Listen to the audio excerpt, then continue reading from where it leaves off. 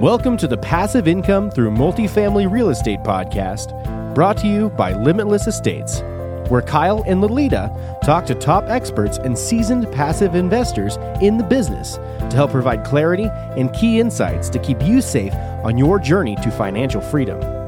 Our goal is to help you get educated on how to create passive income for you and your family by using real estate as your vehicle. Now here are your hosts, Kyle and Lolita.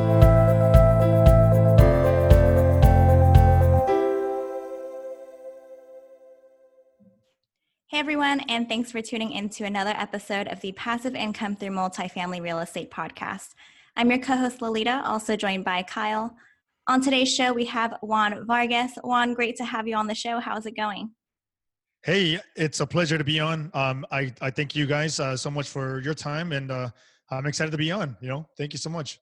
Great, well, welcome. Here's a little bit about Juan before we get started. Juan is a full-time entrepreneur and a real estate investor with a focus on multifamily. From the very beginning, Juan educated himself in real estate and the many ways it allows one to create passive income. Just within a few months, he purchased his first rental property.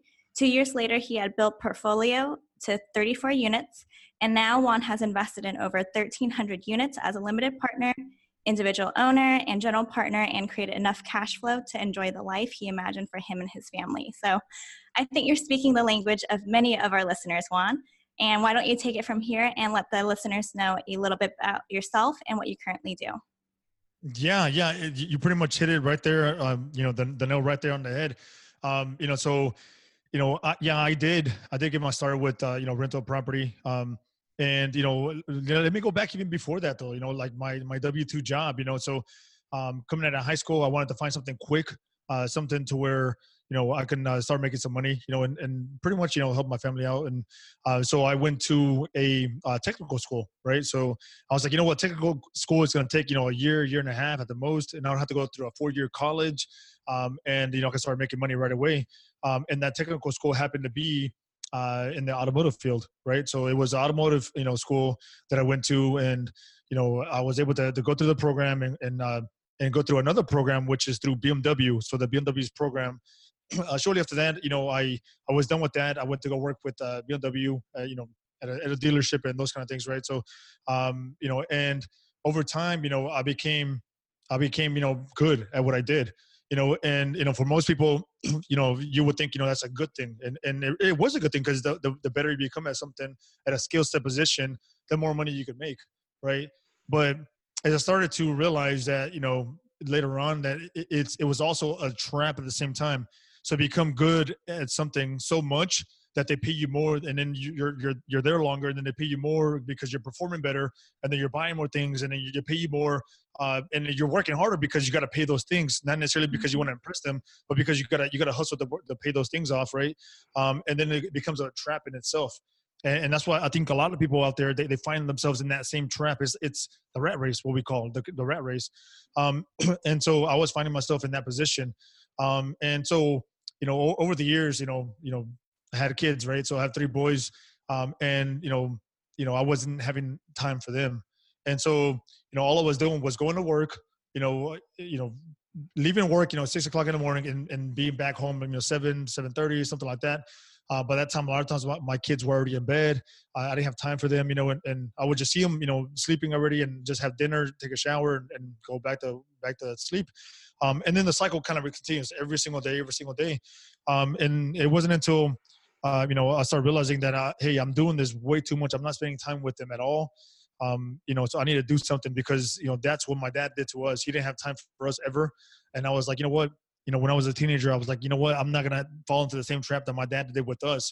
But here I was doing the same thing I was with my kids. And so I looked for different ways to try to get out of that, right? And it was passive income. Passive income, that's what kept popping up for me. And then there's different forms of passive income, but the one that attracted me the most was rental properties, right? So that's how my interest, got, or it became, through real estate, was just to try to, do something, to allow me to have more time, for myself and my family. That's wonderful.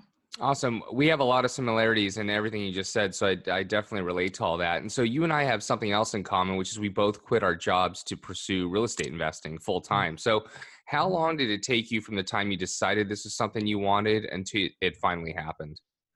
Yeah, I would say it was about 2016. It was about I would say a year. So yeah, I was ready. Like then, if it happened like day one, I would have been ready then. But for me, it took about a year, and it was a year. About a year after I had closed on my 32 unit property that I had, the multifamily property that I first acquired. And so, but yeah, it was about a year. Can you talk through maybe the thought process there? Obviously, a 32 unit is not enough to support you and your family. Just like on our end, we didn't have a property when I decided to leave my full-time job. So, why did you decide to leave before you were financially stable in your real estate investing career? Yeah. So yeah, you're right. I had not replaced my income fully at that time. But I would say it was a pretty good chunk, and so for me, it was the right move for me because, as I said earlier, it was a trap to stay at that job. One, I didn't have the time. So I was trying to create more time by investing in real estate, and being able to transition slowly. But at the same time, I didn't have time to do anything else, So for me, it was, going to work and being there all day, and I didn't have time to pretty much grow anywhere from there. But it was also, the guys are cool, working there, but then it's a different type of environment. So you heard the quote, you are the 5 people that you hang around the most with, or you spend the most time with. And so those guys, even though they were good guys, they didn't have any other ambitions. They were content with being there and not doing anything else. And I didn't want to be involved with, or around, that kind of environment, nothing personal. I just didn't want to do that. So there was those couple of things, were really trigger points for me to just say, what, if I just, leave, then even if I'm not there 100%, then it's okay. I'll figure it out and make it happen from there.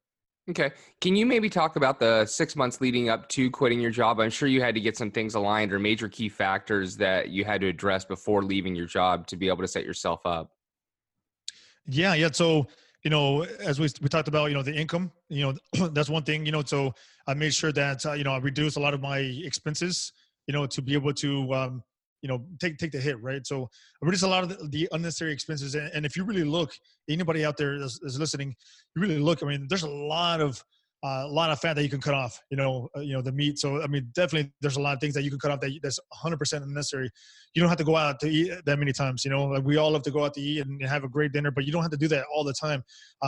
Cable, internet, some of those things, well, maybe not internet, but cable, definitely not something that you need.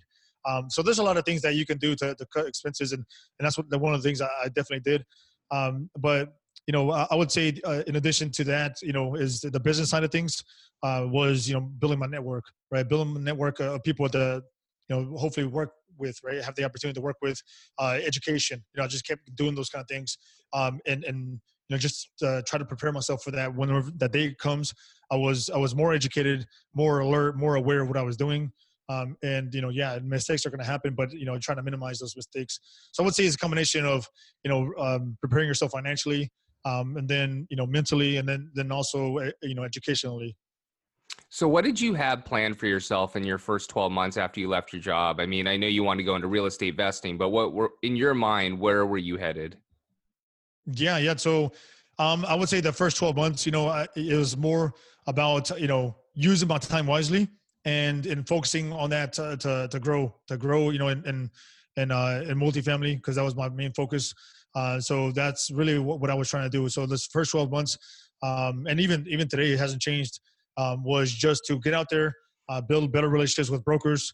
Obviously you can't meet them at 8:00 at night, so those are the kind of things that I was spending my time on, to be able to try to get those, those better opportunities. So deals, and dollars, those are the first 2 things that, you got to focus on, and you'll hear all over the place, but those are the most important things that as syndicators or as, multifamily investors, or, maybe not necessarily passive, but as deal sponsors, those are the things that we have to focus on. And so for me, it was a lot of, touring properties, meeting with brokers, spending my time doing those kind of activities, meeting with people, coffee, investors, lunch, those kind of things. So that's kind of where I shifted my focus to. Got it. And so I know personally that transitioning from, a W-2 full-time job to becoming an entrepreneur is not an easy transition because your mind is trained in a certain way when you're a W-2 employee. What were some of the challenges that you faced maybe in your first 6 months becoming an entrepreneur? And is it everything that you've expected it to be?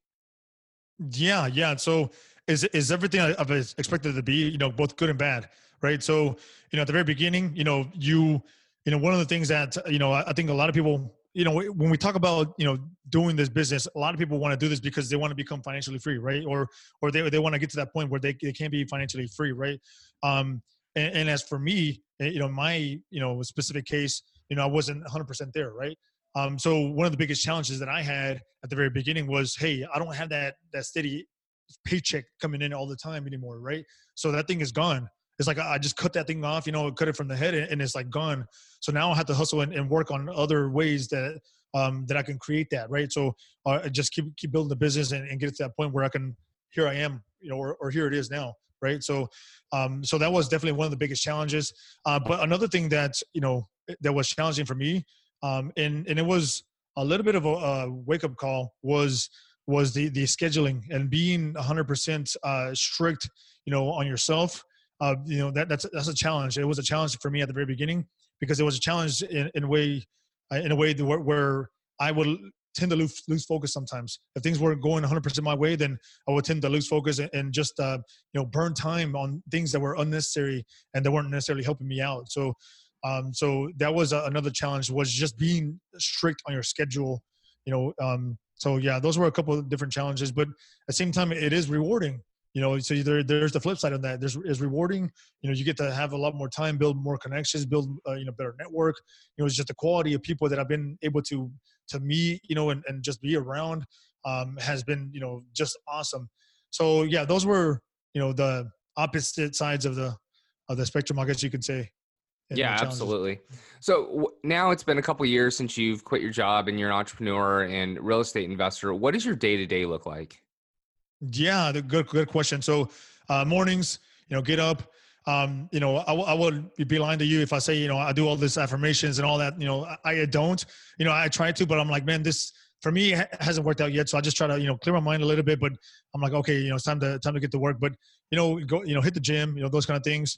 I feel like that's important. If I miss a gym in the morning for whatever reason, then I'll try to go at night. But I try to make sure it's one of if it's not a daily thing, then I try to make sure I get it in at least a few times a week. But I try to read as well. Listen to podcasts. So I try to arrange my time to where I have a little bit of reading time, I have a little bit of podcast time, and then it's time to get to work. It's time to delete everything and then get to work. And a lot of the activities that we do day to day is touring properties. Still meeting with brokers. Have a couple calls with different brokers today, and then touring, a couple other tours this week. So those are the kind of things that I do. And then, as we mentioned before the call, there's a deal that we're closing on this week. So, a lot of my activity and my time has been spent on, the paperwork, the administrative work that we're doing. There's a lot of administrative work that you do at the very beginning. Even as you grow, you're still going to be doing some of that administrative work. But at the beginning, you're going to be doing a lot more of it.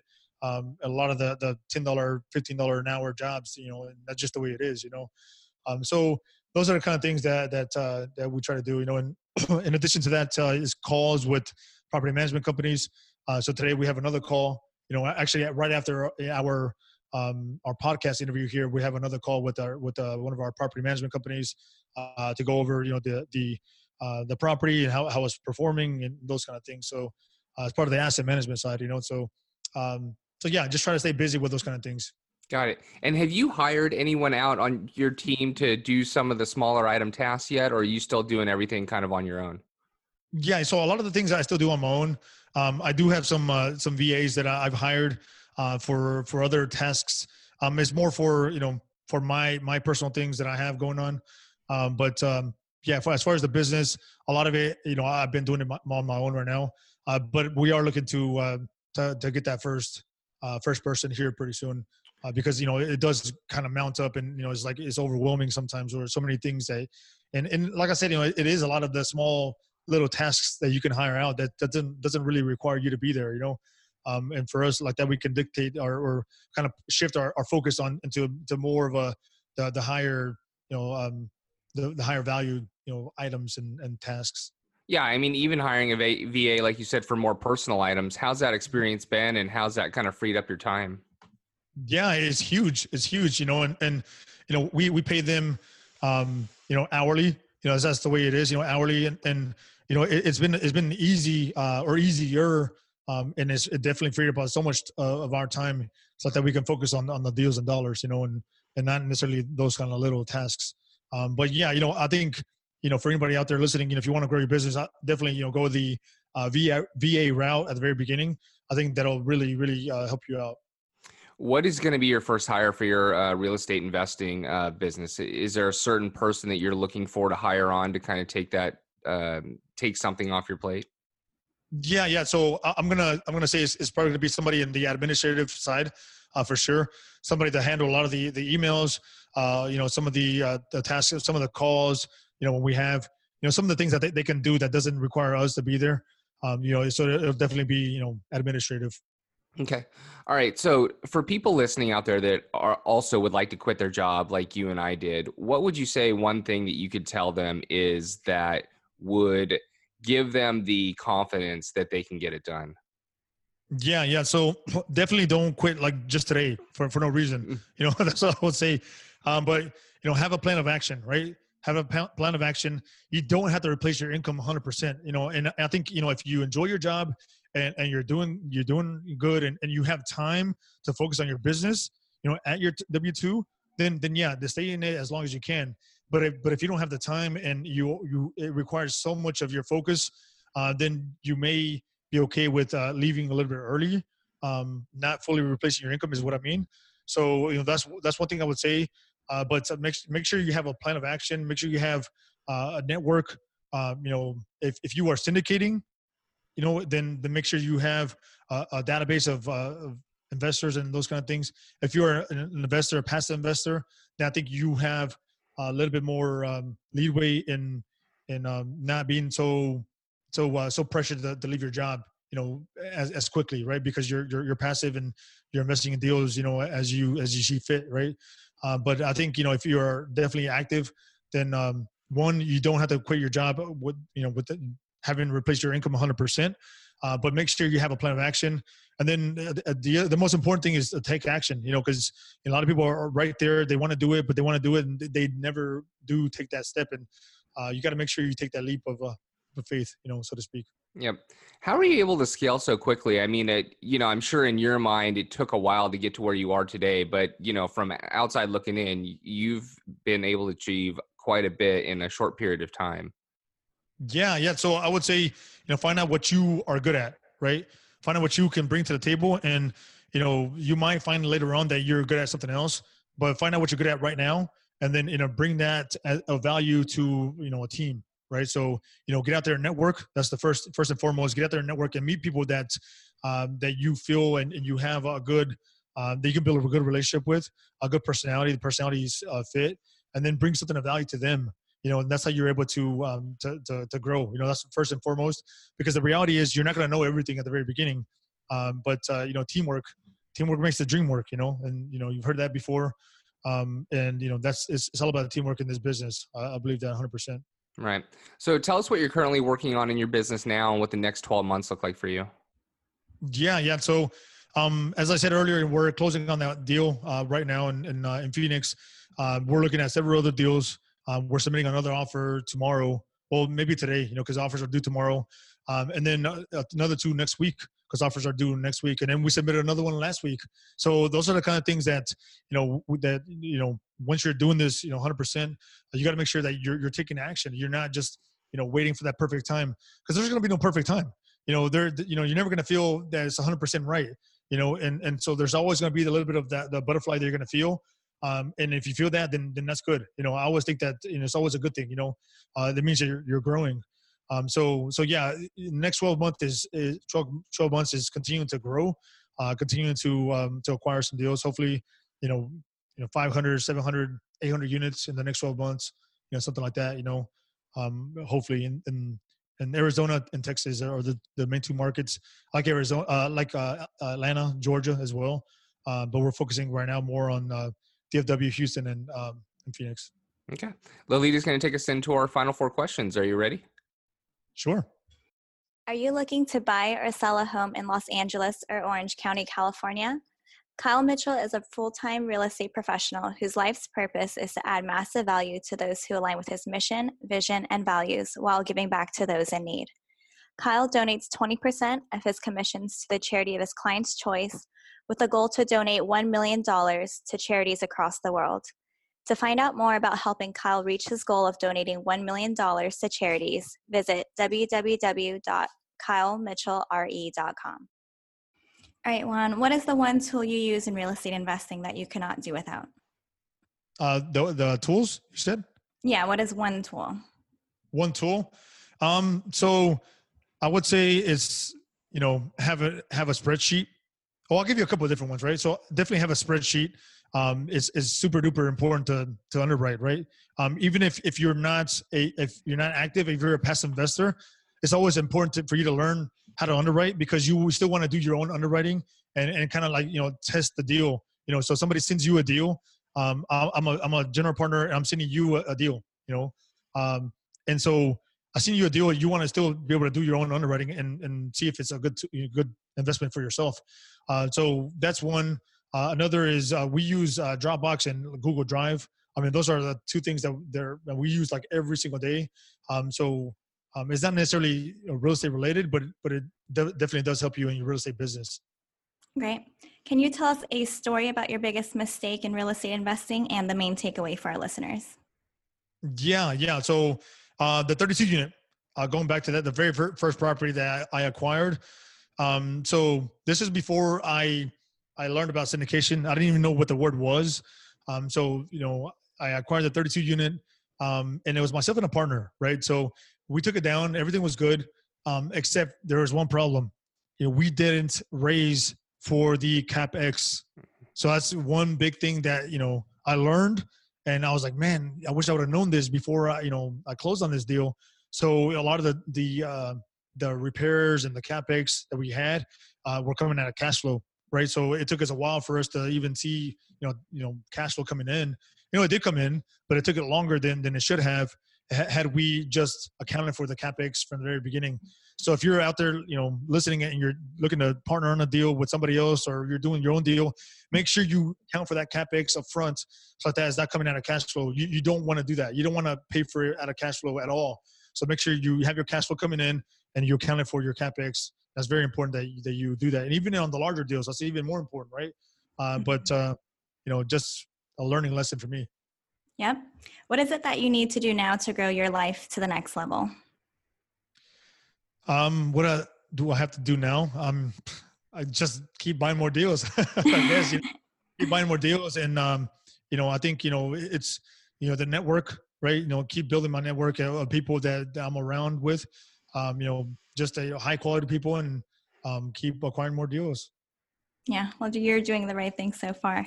And finally, Juan, where can people find out more about you?